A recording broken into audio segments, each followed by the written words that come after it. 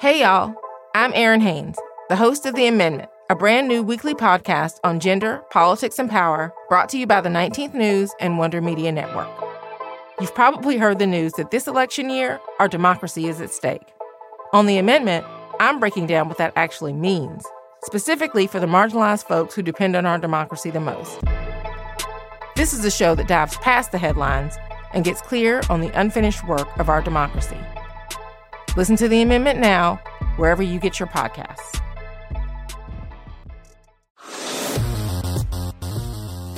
Hello and welcome back. I am Diana Kander, excited that you are here to join me for a very special installment of Professional AF. For those new to the program, about a year ago, I made a list of 49 different things that I wanted to improve about myself to help get to the next level of my professional career. And each week, I talk to an expert about one of the items on the list and then frequently find out that I have been thinking about it all wrong. And this week is no different. One of the items on my list was learning how to reduce stress better.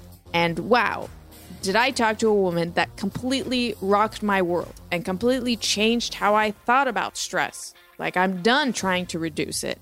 And just generally, my entire relationship with stress. My guest this week is Kelly McGonigal.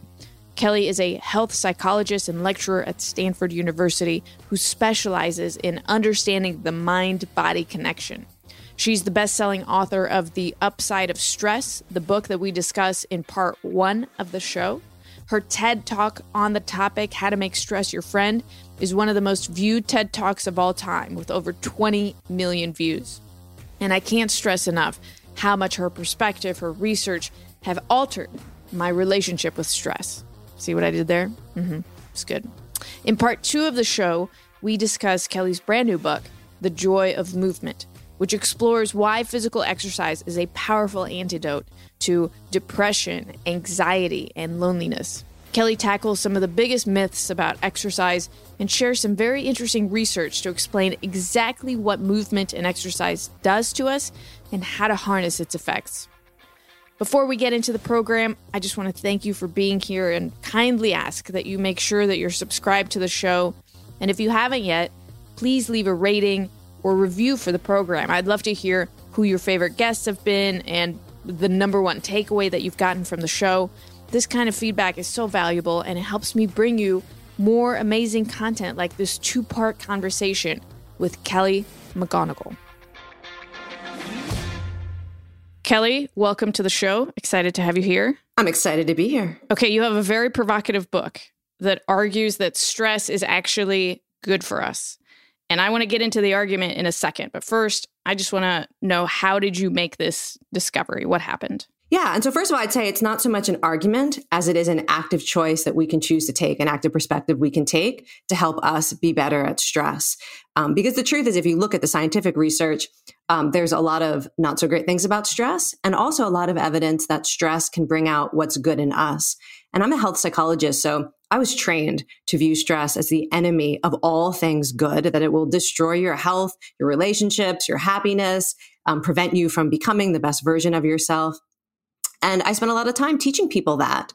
And about a decade ago, I started to come across some research suggesting that how you think about stress can actually play a bigger role on your health and your happiness and your success than whether or not life is stressful. And that, in fact, most of us aren't actively choosing whether or not our lives are stressful, but that when we choose to view stress as something that is not always a sign that we are inadequate to the challenges of our lives, it is not always a toxic state that we immediately need to escape by calming down or getting drunk or quitting our stressful job or leaving a stressful relationship, that instead, when we view stress as something that can help us reflect on what we care about, that it can give us energy, that it can help us tap into our courage and encourage us to reach out to others and get help. When we view stress as something that simply, it's what arises in your brain and your body when something that you care about is at stake, we can use it as a signal. We can use it as a resource, as fuel, and we can tap into our human instincts to actually deal with the stresses in our lives rather than look for ways to escape them. So the way that I came to this perspective really was through the research. And I didn't immediately flip my mindset because, we have all been conditioned to believe that if your life is stressful, you're doomed. And the only way to be healthy and happy is to avoid or reduce stress. One of the most provocative studies that made me rethink stress actually found that having a very stressful life only increased your risk of mortality over the next decade if at the very same time you also believed that your stress was harmful for your health. And having, just as much stress in your life, but not viewing stress as inherently harmful, those folks were actually the most likely to be alive at the end of the decade. And that's some pretty hard outcomes, right? We're not just talking like, how do you feel, but are you still alive? So a number of studies like that forced me to grapple with what I'd always believed was true about stress. And more importantly, like if my goal is to help people thrive, to consider that choosing this different perspective on stress can actually empower us to be better at stress. And I think it's actually important because if you want to make it an argument, I mean, you could just stack up scientific study on both sides and you could make an argument. You could make a convincing argument that stress is bad for you, but making that argument actually keeps us from being the best version of ourselves under stress. It's not like we're asking people, please go out and suffer because it's good for you. But if the reality of your life is that it is stressful, to know that you can actually trust yourself. And there are these natural capacities we have to become resilient, to learn and grow, to connect with others so we don't have to face the stress alone. And that's really what this point of view is about. Well, I found myself arguing with the book for roughly the first 50 pages, as you had predicted, because in the book, you say that people with anxiety are the ones that have the most negative view of stress. They are the least likely to believe this research. And they are the most likely to be helped by your research and how to change your opinion about stress. So I definitely check. It's so funny. I write about that in the book that I actually was doing research at the Stanford Psychophysiology Laboratory. We were studying the effect of anxiety on the body. And the research was consistently showing that people who had extreme levels of anxiety, they believed that their physical stress response was insanely overreactive, and that physical stress response was keeping them from performing well, and that it was dangerous. And yet when you actually looked at things like heart rate and blood pressure and breathing, they looked exactly like the people who did not report extreme levels of anxiety, that they were having the same physical stress response, but they were interpreting it in a different way. I thought that was so the reason I'm mentioning this is I didn't believe it because I'm someone who has struggled with anxiety my whole life. And I remember literally looking at the physiological data files and talking to the other researchers. And I was like, that's BS. I guess we didn't get people who were really anxious because there's no way that my anxiety could be healthy or not harmful. Like they just didn't get anxious enough people in the study. And there's all sorts of, people who have stressful lives. It's not like stress is always fun. And so often the people who actually might benefit the most from this perspective is the one who are people who've had a lot of adversity in their past or in their present, who are dealing with major challenges. And at the very same time are most likely to want to, stake a claim and say, this can't be good for me because it sucks and it's hard and it's exhausting. And yet at the very same time, the research is super clear that the perspective that you have some agency in choosing how you respond to stress, and that stress can be a catalyst for bringing out the strengths that you value in yourself, that perspective is most useful for people who are dealing with the most difficult stress. So for the last year, I kind of shared with you the journey that my husband and I have been on ever since we learned of these mental health issues that we've been dealing with. I have been in a total mode of reducing the amount of stress in life, both by, saying no to all the things that we could, but I, have started a practice of meditation. I got this bracelet with essential oils to keep me calm. And maybe that's not keeping stress out of my life is not the best method. That's what you're saying. Yeah, well, actually, so you mentioned 3 coping strategies right there, and I think you could really think about them as being quite different in terms of their approach. So first of all, meditation is a fabulous practice for developing resilience. And even though it's marketed as stress reduction. This is actually the main area of my own scientific research over the past decade, has been looking at how meditation practices can make us better at stress. It's not about calming down. It's about learning how to deal with really difficult things that are happening in your mind and your body that you can't control. And how do you develop the kind of reserve to be with yourself even when it's uncomfortable, and choose the focus of your attention. So meditation, I actually think, once you stop hoping that it's going to be the miracle that gets rid of your stress, it's actually a wonderful resource. Essential oils, who knows? Maybe I think a lot of these things can be acts of self-care, saying, I'm going to choose to acknowledge the stress right now and take a moment to do something to support myself.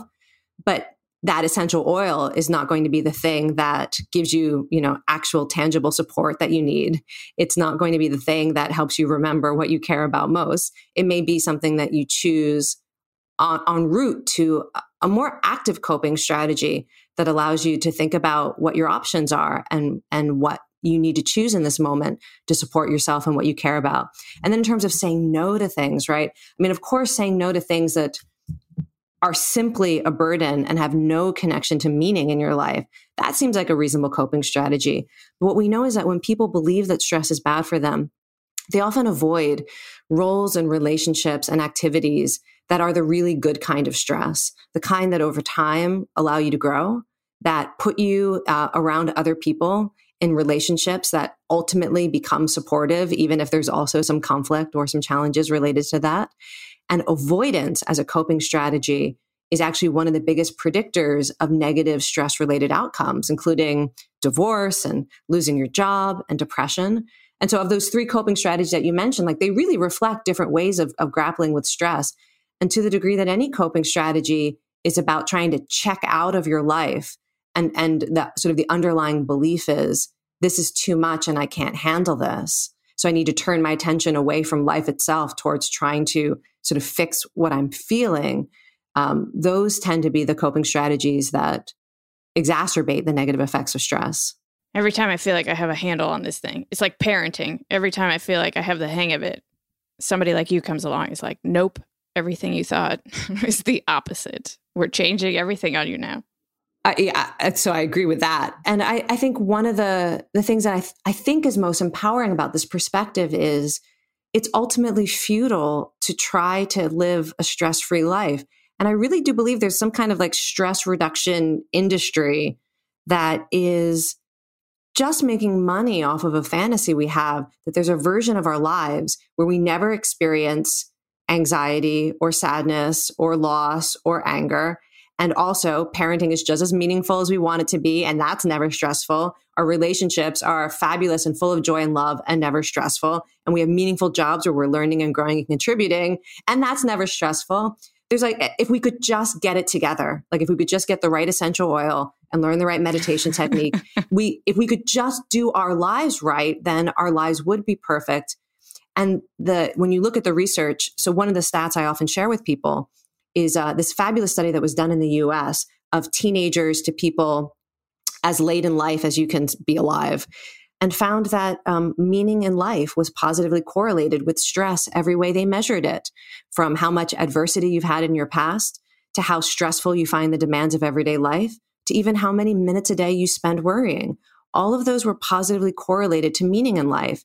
And I think that part of this perspective is also saying that if I choose a meaningful life, I have to abandon this fantasy that we may have been sold or are holding on to, that I'll get to a point where I have all the meaning and none of the stress. And what it requires is somehow just fixing something inside of me that is keeping me from that stress-free life. So one of the key ways that you said people shift their perspective on stress, because you've made the case, I feel like I'm ready to do this. And the vehicle that you use to shift people's beliefs is something that you call mindset interventions.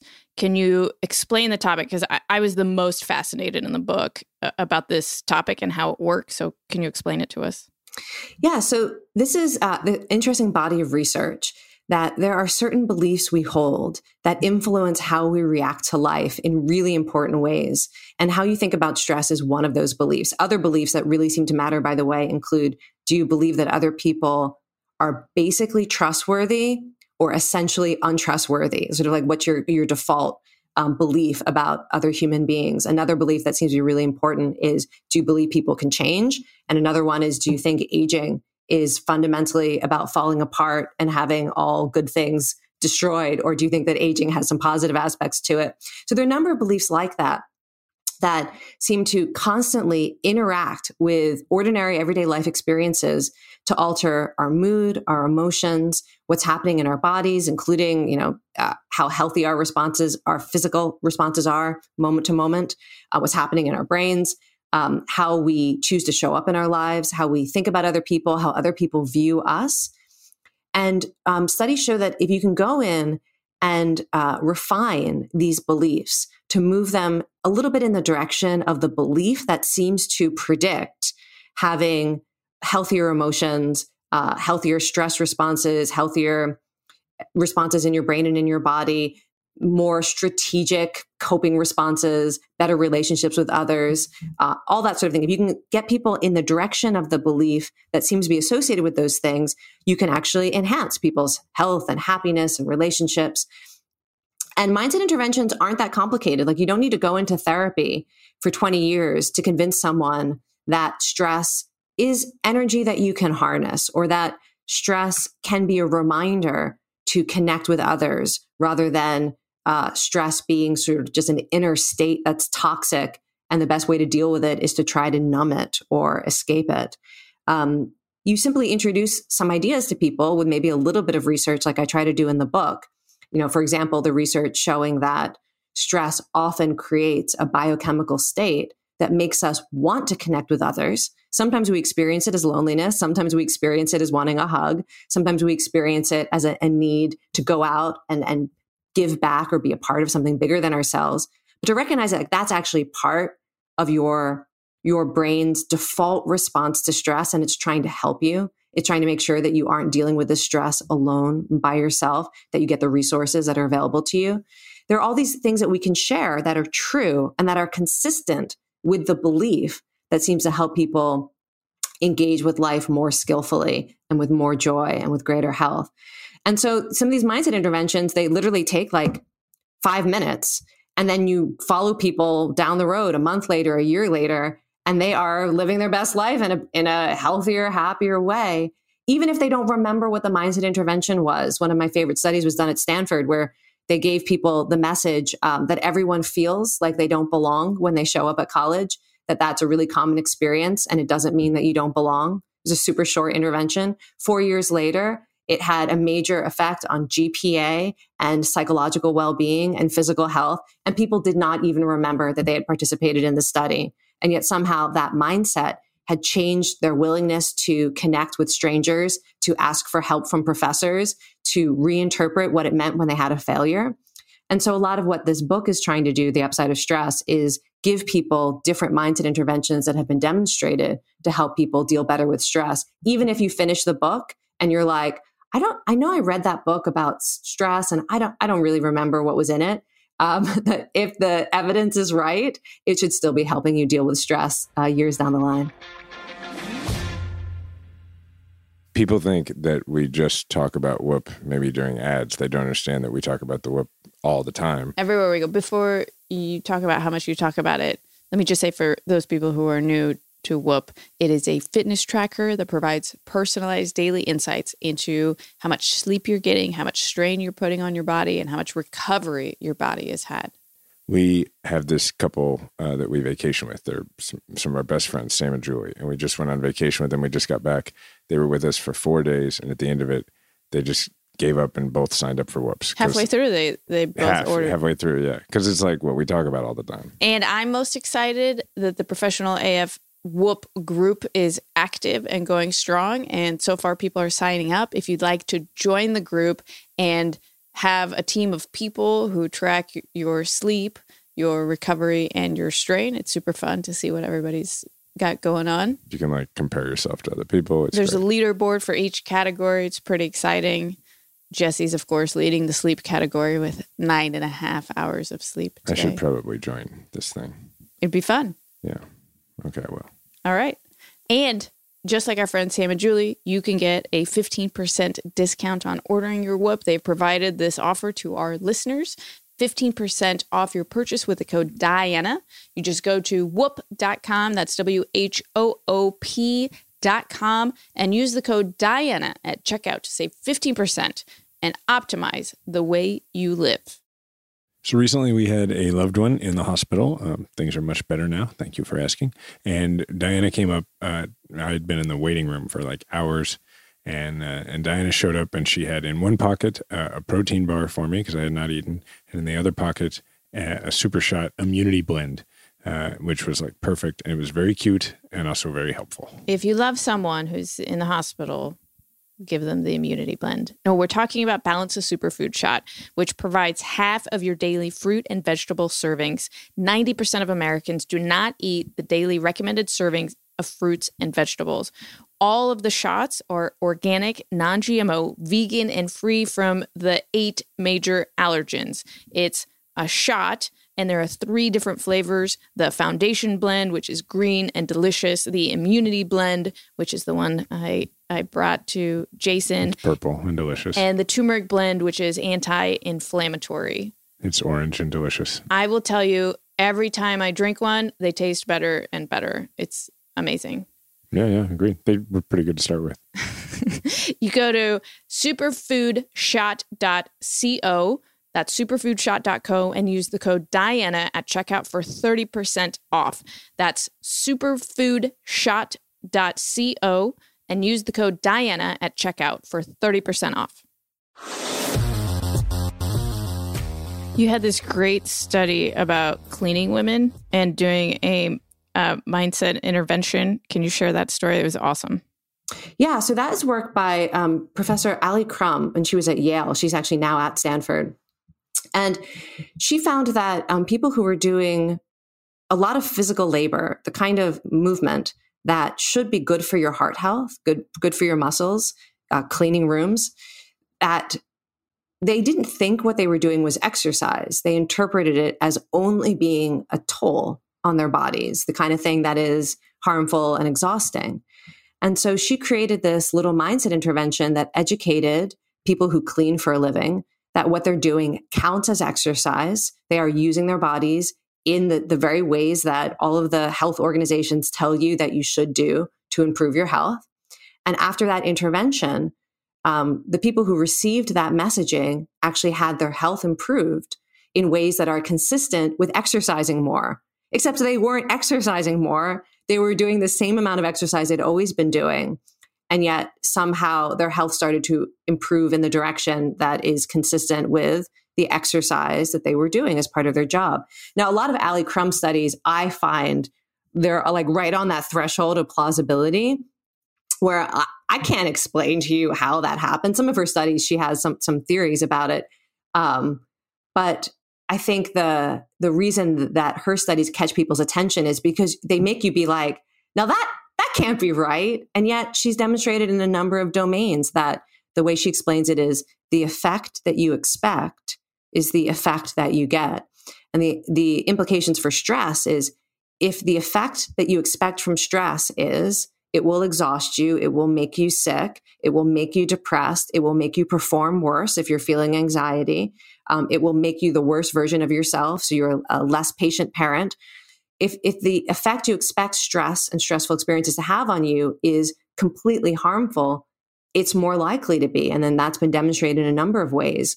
And if the effect you expect is, okay, I might not like the way stress feels right now, but I also know that my heart pounding is a sign that I have energy available to me right now, you are more likely to actually have a healthier stress response and more likely to rise to the challenge and more likely to perform better at whatever the stressful task is. If you believe that stress, even if it makes you feel bad in the moment, that part of that feeling bad is about nudging you to do things and make choices that get you closer to what you care about or who you care about, you're more likely to cope in that way that actually strengthens your relationships or gets you closer to your goal. And so a big part of stress mindset resets are about understanding the variety of effects that stress can produce. Some are good, some are bad. And to put your attention on the effects that you want, almost as a kind of empowering placebo effect, in which, placebo effects are real and they're useful. It's not a joke or a trick. In many ways, when you tell your body and brain what you expect them to do, they're like, oh, okay, I know how to do that. You're telling me that you want to produce courage in a moment of fear. Yeah, that's part of my repertoire. Okay, I guess we're doing that. Let me produce a little bit more dopamine in the reward system to motivate you. Let me give you a little bit more of that energy, that adrenaline. Let me activate the areas of the brain that remind you of your values and what you care about. And the long sort of outcome of that is a state of courage. Well, let's dive into that a little bit deeper, because one of the things that I've learned in therapy is that my body is quick to jump into fight or flight response. So I, in my brain, have been equating any kind of stress with that fight or flight mode. And what I learned from your book is that there's actually other kinds of stress, just like you're describing. So can you explain the different kinds of stress that we can get into and how we can make that decision of which one we're going to choose? Yeah. So most people, like I was educated in both medicine and psychology to use fight or flight as a shorthand for what happens in your brain and body in moments of stress. And I bet many people listening to this have heard that the idea that when you experience stress, your body and brain only has one response, and it has it whether you're worried about your kid or whether you're stuck in a traffic jam or whether you hear bad news on the internet, that whatever it is, you're going to have the same response. And it's sort of evolutionarily ancient response we had when we were fleeing predators that wanted to eat us. Your heart rate increases, your blood pressure soars, there's inflammation throughout your body because your brain is anticipating that you might lose a limb and it's trying to reduce blood loss if you're injured. And we hear this, that like, that's it. You're going to flee, you're going to fight. It's going to make you the most aggressive or terrified version of yourself. At some point, they started throwing in freeze and recognizing some people become paralyzed under stress. And then researchers started realizing, well, actually, there's a whole lot of other things that can happen under stress. And then a couple decades ago, people realized, well, actually, not only are there subtle variations on this whole fight, flight, or freeze thing, but human beings are really complex. And we have multiple response patterns that can be triggered by stress that often don't look anything like fight or flight. One of them is sometimes referred to as tend and befriend.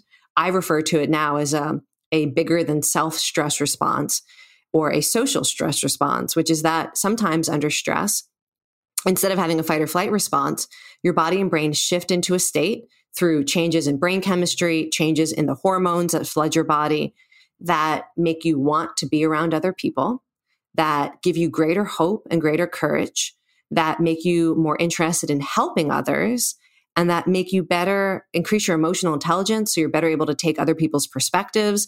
You're better able to, read other people's emotions. And it just makes you a more skillfully social version of yourself. So you don't have to face stress alone. And, from a physiological point of view, it does not look a whole lot like fight or flight other than that your heart rate often increases. That's sort of a common theme for all stress responses and is not necessarily unhealthy, by the way. But it's also like a healthy state. So when you're in a tend and befriend response and you've got hormones like oxytocin flowing around and increased dopamine in your reward system, it's actually really good for your heart. It's good for your immune system. And it does tend to fill us with a kind of a courage and hope. We also know that you can have a challenge response to stress that looks a lot like a flow state. And in fact, if you were to look at people who are in a flow state and look at their hormones, what you'll see is an increase in certain stress hormones. A flow state is a stress state, but it's a slightly different ratio of stress hormones and a slightly different perspective that says, this is hard and it's important and I care about it, but I can handle this. I have the resources to deal with this. And so the stress response you have is basically about harnessing your attention and giving you access to all of your mental resources and your physical resources, your literal strength and your psychological strength, so that you can do that important task and do it well. And it's still a stress response. And it's healthier than fight or flight. It's like you being your best self in a moment of pressure. One of the underlying themes of what stress response you have is your mindset and your beliefs. So one of the reasons that a lot of people listening to this will be like, okay, but I still freeze under stress all the time. I become paralyzed. I feel like I can't move. I can't think. I can't act. And what we know now is that we often have these kind of stress habits that are rooted in our beliefs about ourselves and our beliefs about others and our beliefs about the world. And it's not like you couldn't have a courageous response under stress, but you've had some experiences in life that have taught you to freeze. And this is workable. And one of the most effective ways of working with tendencies to respond to all stress in one way that's not particularly skillful or helpful is to start working with our beliefs about stress and our beliefs about ourselves and others in a way that gives us access to our full repertoire of stress responses. One of the examples that you've given that most resonated with me is that on speaking or performing in front of others, which I do professionally, but I have, a big physical stress response to it. And my instinct has been to try to calm down and reduce the stress so it doesn't damage my performance. Because if I'm stressed, then I won't be able to remember what I'm trying to say, or I won't be, as convincing on stage. And you actually blew my mind in saying that instead you should think, I'm going to go with the challenge stress response and be grateful for everything that my body is doing to prepare me for performing exceptionally for the speech. And I am excited to do this. And gosh, that's been such a game changer. I know people are surprised that I also do a lot of speaking professionally. And sometimes people who are, like my handlers at events, they look at what I do before a talk. And I will listen to really energizing music. I will dance if I'm able to try to get a stress response going. I will purposely think about why it matters to try to kick in my good stress response. This is a moment that matters. I care about this. And I also will try to connect with people in the audience or people who are helping to organize the event to also get into that stress response that is about being open to others and connecting to others. I'm never trying to calm down, breathing deep, whatever. It's all about trusting yourself to harness the energy that stress gives you. And there's so much research on this, that this mindset helps every type of sort of high pressure situation, that athletes compete and perform better when they choose to accept their anxiety and harness it. I actually spoke with an Olympic athlete who ended up medaling at her event because she chose to reframe her anxiety as energy. At least she said that is what the cause was of her being able to medal. That it helps people who are negotiating their salary to, if they actually walk into the negotiation saying, okay, this is a nerve-wracking experience, but I'm going to trust that my anxiety is energy that's going to help me in this negotiation. They walk out with higher salaries. It helps singers sing more on pitch. It helps students score better on exams. This is actually a mindset reset I really trust. And I would encourage anyone who's listening, if you experience stress related to performance, where it's a moment that matters and you want to do well, this is really a mindset that works to say, I don't have to calm down. Even something I experience as anxiety can be fuel, and to stop worrying that your anxiety means you're going to choke or blow it and start focusing on what you care about and just harness it and trust yourself. It's funny. The very first episode of this podcast is me working on my pre-speaking nerves. And what I learned was to harness the power of drag queens. And so before every speech, I now do something called draggercising. And I didn't know exactly why it was great, but now I understand that it was generating a stress response for my body to put me in the right kind of stress. And I thank you for that scientific explanation of what's happening. And, there's even a version of this that works. I think a performance stress is sort of ordinary stress. It can feel debilitating in the moment, but it's qualitatively different than, say, something like trauma or loss. But there is even a version of this that has been shown to help people deal with the much more difficult stress of trauma or loss, which is this idea that you can believe that in the long term, this experience is going to allow you to make choices or to grow in ways that you personally value, that even experiences you would never have chosen for yourself can ultimately activate your natural tendency to want to make meaning, to want to grow and learn and change. And that's built into our biology. It's built into what it means to be human, to be able to transform suffering into meaning and growth and something, a contribution to the world. And that is it's like the next level version of this mindset reset, to trust your pounding heart in a moment when you're anxious, but to trust that that's actually part a bigger capacity that humans have in moments that are difficult to actually tap into strengths that ultimately allow us to be a version of ourselves that we value. Well, my last question is, a lot of people listening to the show have professional careers, and I feel like the workplace is more stressful than it's ever been. Do you have any advice of how to do a mindset shift at work when somebody feels, stressed out by everything that's going on and they maybe don't have as much control as they do over their personal lives? Yeah, I think so. The first thing to do is to recognize stress as a signal. And you don't actually know what the message is until you're willing to pay attention. So sometimes stress at work is just about like you're learning and you're growing and you're being pushed to perform. And that's a healthy stress.